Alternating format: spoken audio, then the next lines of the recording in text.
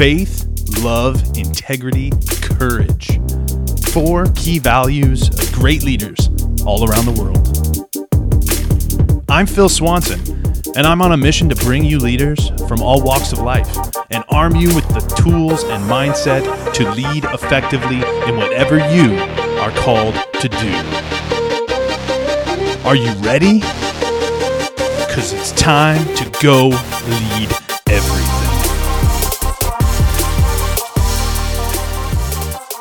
Been doing a lot of thinking on the podcast, and one of the things I've heard a lot of people talk about lately is marriage. You know, some folks in my circle have been talking a lot about marriage lately. I've had a lot of conversations about marriage over the years, believe it or not, and it seemed like something that was appropriate for the GLE crew. You know why? Because as far as leadership goes, leadership starts with the head,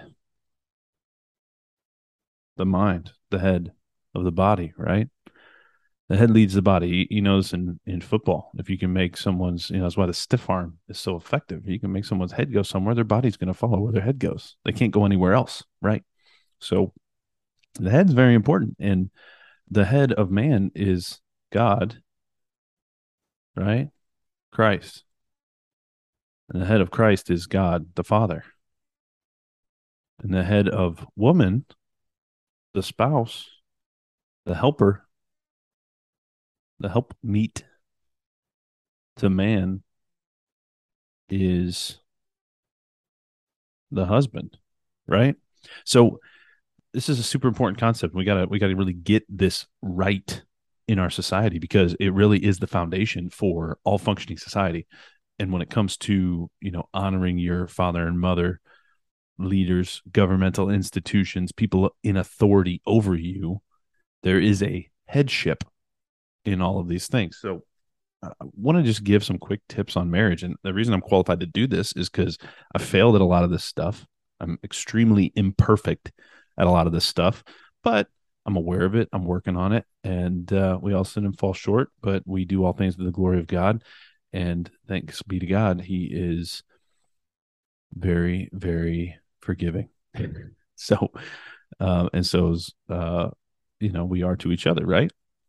Forgive your sins one to another. So let's dive into marriage. And this is going to be maybe a part 1. If it, depending on how long we're going, I might make this a part 1. And I really want to focus on pre-marriage. So, this can apply to men and women, mostly going to be directed toward men because, a lot of the, I think women, you'll get a lot out of this and what you need to be looking for in the type of man who can actually lead you as a head, right? So, these are just some things I've learned. Many of them I've done, right? Many of them I haven't done.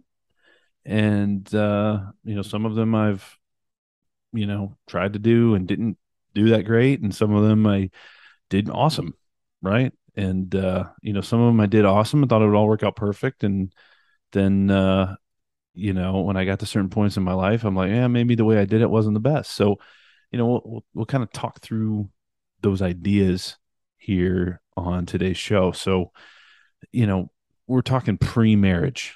This is, how do you prepare yourself to be married? All right. So number 1, I think one of the most important things that you can do to prepare yourself to be married is to really get clear on what dating is supposed to be. So dating is not a trial for, hey, I'm going to try out this person, this individual, and see if, I like having sex with them and they're cool to live with and I can not be angry at them all the time. And so, I'm going to marry them. Like, that's insane. And, I think we need to really get clear on what marriage is. There's a story in the Bible of the woman at the well, I believe it is, where, Jesus basically calls her out, and asks her, who's your husband, or where's your husband? And she says, I have no husband, or something like that, right? and I'm paraphrasing, so forgive me if I'm not 100% accurate on this, but essentially Jesus goes, yeah, you're correct. You don't have a husband. You actually have five husbands. Wow, that's an interesting concept.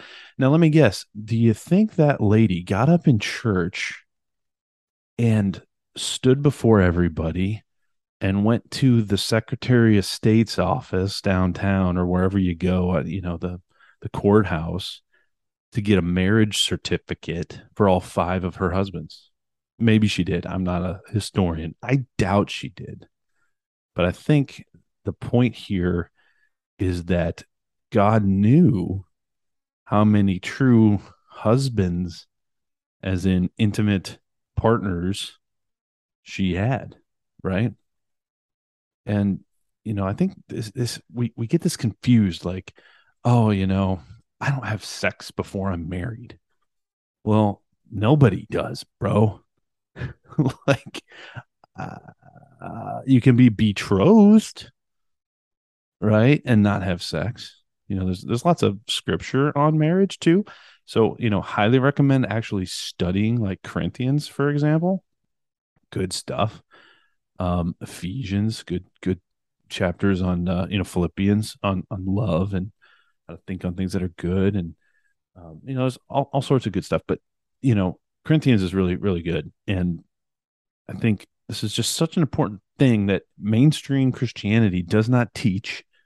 Now, there is a point of being in good order, right? And in our society, getting up in good order and being married in front of people, proclaiming your promises boldly in the public square, all good stuff. I'm not bashing it. All I'm saying is, from a strict teaching standpoint, in God's eyes, you're married when you're married, when you know each other. So lots of people are walking around married today, I'm afraid, folks. And that's just the truth. So, the question really is, what does that mean for me as I go about dating? And it really means, from a Christian perspective, that you are looking for someone that you want to spend your life with and actually commit to, because love is not a feeling. It's not a feeling. Many people think you will feel love. Oh, I'm meant to be with this person. Oh, this is my soulmate, right? Love is a choice. And I'm not saying there aren't reasons to abandon relationships with people. The Bible even says there are some. But I do know this. The Bible also is pretty clear that God hates divorce, right? So the most important decision you're going to make in your life and the legacy and heritage of your family, and I mean your extended family, right? Because when you marry a person, you're actually marrying into someone else's family, and you're joining two family lineages. It's pretty wild stuff. Powerful. It's really one of the most important, if not the most important, decision you're going to make next to you know not rejecting Christ and stuff like that. But I mean, it's vitally important to where you're going to end up in life, right? Choosing your spouse. So, you just really need to get clear on what dating's all about. It's not like this weird trial period where you're seeing who's like the best in bed. That's like very commonly taught worldly view. That's incorrect. It's false, right? Dating is about, how do I find someone that I'm actually willing to commit to and love as a choice? I'm choosing to love them for better or for worse, richer, poorer, sickness, health. I'm in it, right? Very cool, unique relationship. So, does what are the implications of that, right? As you're prepping for dating? Well, it's probably a really good idea to be chaste. Because once, if you start even begin to get intimate, I'm not going to try to draw some line where this is acceptable and this is not either. So you have your own conscience. God wrote the law in your heart. You can figure it out for yourself. But and I'll just tell you this: the moment you start getting touchy feely and intimate with someone, it creates a new dynamic in your relationship, period, in a conversation. So, I'm of the opinion, and this is one of my biggest pieces of advice: if you're going to get married, have the talk. So if you found someone, maybe it's your first date, you need to understand what you're looking for. If you haven't sat down, if you're actually at a point where you're looking to find a spouse someday or actively, I would even say if you're not desiring to be married at this point in time, you probably don't even want to spend a lot of time and energy on like finding a spouse, or wait until you're at a point where you actually desire to be married. You don't want your heart to burn with passion and burn with desire, right? That's why God gave us the gift of marriage, so that we could avoid temptations that the world will bring. But if you're not tempting or tempted, and you're not struggling with a burning desire, personally, I don't see necessarily a reason to go seek it out yet. I'll throw a yet on there, right? Maybe it is something that you're meant to do, or maybe there's things God wants you to do before you get there. Because once you're married and you have children, it becomes way more difficult to take risks because you have other considerations and responsibilities. These are God given offices that you can't take lightly, right? Like, of course, God's going to take care of you. He's going to feed the birds, right? He's obviously going to take care of his children, but you can't take these things lightly. And so, if you're in your 20s, let's say, and you're not like, man, I need to get married now, or like dying for some girl or guy, whatever.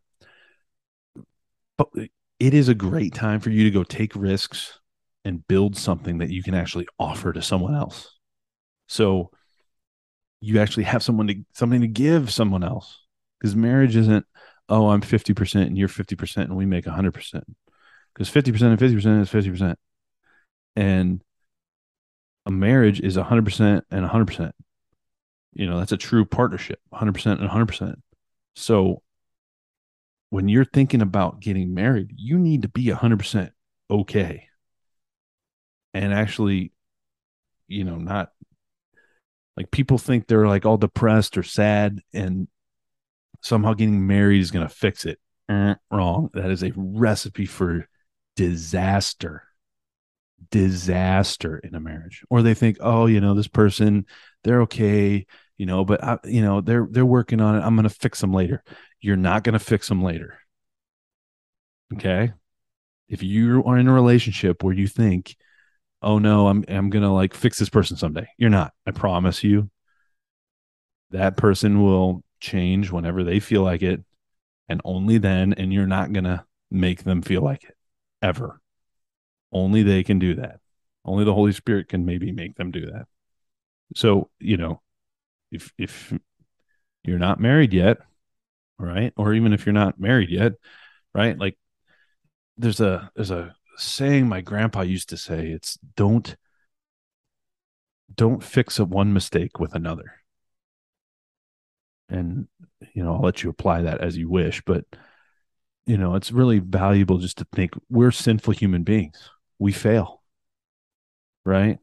Just because you failed once, though, doesn't mean you're like go and try to fix that one failure with another failure.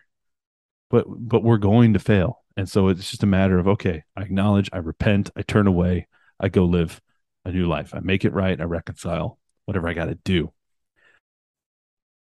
So chastity, huge. Avoid. You need to think of your future spouse now. You're preparing for your future spouse now. So porn, masturbation, sleeping around, all that stuff is harming your future marriage. It truly is. And many are going to disagree with that have a worldly worldview. That's cool. You can go ruin your marriage if you want. It's up to you. All I'm saying, go read Proverbs, go read Ecclesiastes, go read what it says about men who turn away to the side of the road and what happens to them. That way leads to death, right? The body is a temple of the Holy Spirit. And when you violate the body, it's a big deal. It's no joke. Again, I can say a lot of this stuff because I'm guilty just like everybody else. But I'm just saying, if you want a good marriage someday, you're going to keep these things in check. Couple other good reads. So 1 Corinthians, you got to read Corinthians, Proverbs, Ecclesiastes, Song of Solomon, Song of Songs, good stuff. Song of Solomon's a little funky and to understand for me. I've always kind of had a struggle with reading that and really getting anything out of it. I don't know why, but again, that's just personal opinion. Still the Word of God, but a couple really good books: Man Up by Jeffrey Hemmer and Maximized Manhood by Edwin Lewis Cole. And I'll pause here because if you're I'm already married, well, you are raising up daughters, raising up men, if you're a father or mother, that are going to marry someone someday, or are dating, or are preparing to date, or whatever, right? Like, these are things you can still study because it's your obligation. It's your office as a leader. In leadership, the office of leader, you are, as a father, as a mother, leading your family in those offices. So these are important things to still study. You can't just stop studying these things. Man Up, Jeffrey Hemmer, Maximize Manhood, Edwin Lewis Cole. Really good stuff. Edwin Cole has a one for women as well. There's really great books. I think Edwin wrote that one with his wife. But those are some really, really great reads just to get a really good worldview on what husbandry and manhood really is. Talked about building a life in your 20s. It's the time to take risks. Before you have kids, before you're married, that is the time to take risks. So highly recommend that. Take time to volunteer, serve, go do things, experience things, good things, right? Godly things. And if you are beginning to desire a spouse, sit down and get really, really, really clear on what you want in a spouse. Get really clear on it. Very specific. Write it and get that vision as clear, because your reticular activating system, it's like when you go buy a car. You see, I remember we were looking for trucks and, I wanted a black truck, and now I see black trucks everywhere. I see trucks all the time because it's what was on my mind. It's what I think about, right? I program my mind to see it. And this is the biggest thing about, goal setting and dream boarding and all this. You basically, and God even talks about this in the Psalms, right? Meditate on God's law day and night. Why? Because if the law is constantly in front of your vision, the law of God, right, then that voice is always going to be in front of you. When you see the path to go astray, you're going to see it through a lens of God's law, and you're going to reject it, right? God willing. So that's a huge one, right? Is focusing on what you actually are looking for and making sure those qualities are someone you want to be a mother to your children, and someone that you really are willing to just say, hey, look, I choose you for better, for worse. We're going to make this work. And I promise you guys and gals, it is not going to be easy. It will not be easy. It is not easy. Marriage, fatherhood, motherhood is a lot of work, a lot of sacrifice. And I really don't, I've heard people say this. I don't think you can grow up. There's other ways to grow up. So I guess I'm speaking from ignorance because there are other roles for the body of Christ. But as far as really becoming an adult, I don't think it's possible until you learn how to get outside of yourself. And the only ways I've really truly experience that is through getting married and having a child, to where you start to realize how selfish you've been in the past in your life. At least for me. Again, I'm speaking for me. So maybe not you, but as far as once you find a woman, I'm talking to guys here, girls, if you need to help drive this conversation, I highly recommend it. Early on in the dating, have some questions that are deal breakers based on your list of what you're looking for. Right? For me, my wife needs to have a Christian faith. It's a pretty deal breaker. Like I don't want my kids being raised by a pagan. That's just me. So, if I would meet people and they were total pagans, it's not like, oh, I don't love you or God doesn't love you or I'm judging you or what. It's just like, this isn't going to work. Like, take care. I wish you the best. But I'm not looking for that to spend the rest of my life with. Now, people might think that's harsh or judgmental. That's fine. You have a responsibility to your family and your family heritage. So make your list. Don't waste time dating. If you know early on, like I think most relationships that end up ending or ending badly or carrying on, they've carried on too long where the people knew that it wasn't working. So early on, figure out if it could even work. And there's some pretty basic deal breakers you can ask non-awkwardly early on in dating. Yeah, the world's going to think you're weird because you're like, how many kids do you want? And it's like your first date. And they're like, why are you talking about kids? It's like, well, I want to have kids. So if you don't want to have kids, there's really no point for us to even try to have a relationship. Right? Again, back to you're not going to change people. So there's pretty basic stuff that you can check. And I've had some funky dates throughout my life. And people that I kind of shocked with those types of questions early on, but it's pretty straightforward stuff. Like what, I'm not trying to go sleep around. So why wouldn't I check these boxes off and not waste my time or theirs, right? I'm not trying to create some intimacy with someone I don't want to ever be intimate with. It doesn't make any sense. So you check those boxes early, you find someone, you get to the point where you're seriously considering marriage. You've been dating for a little bit, seriously considering marriage with someone. This is when you have the real talk, which is where, in my opinion, and this is just my opinion. You don't have to do this, but I think it's extremely valuable. One of the best things my wife and I have ever done. You sit down and you talk through all of the baggage that could potentially come up later and cause harm to your marriage. What have you done? Who have you been with? It's not a good conversation. It's a very tough conversation. Depending on your past, right? And we relish that conversation because if you can make it through a conversation like that, where you truly open up about your deepest, darkest stuff to somebody, and it may take some time, but if that person, after hearing all that, still wants to make it work with you, then you can probably make it work.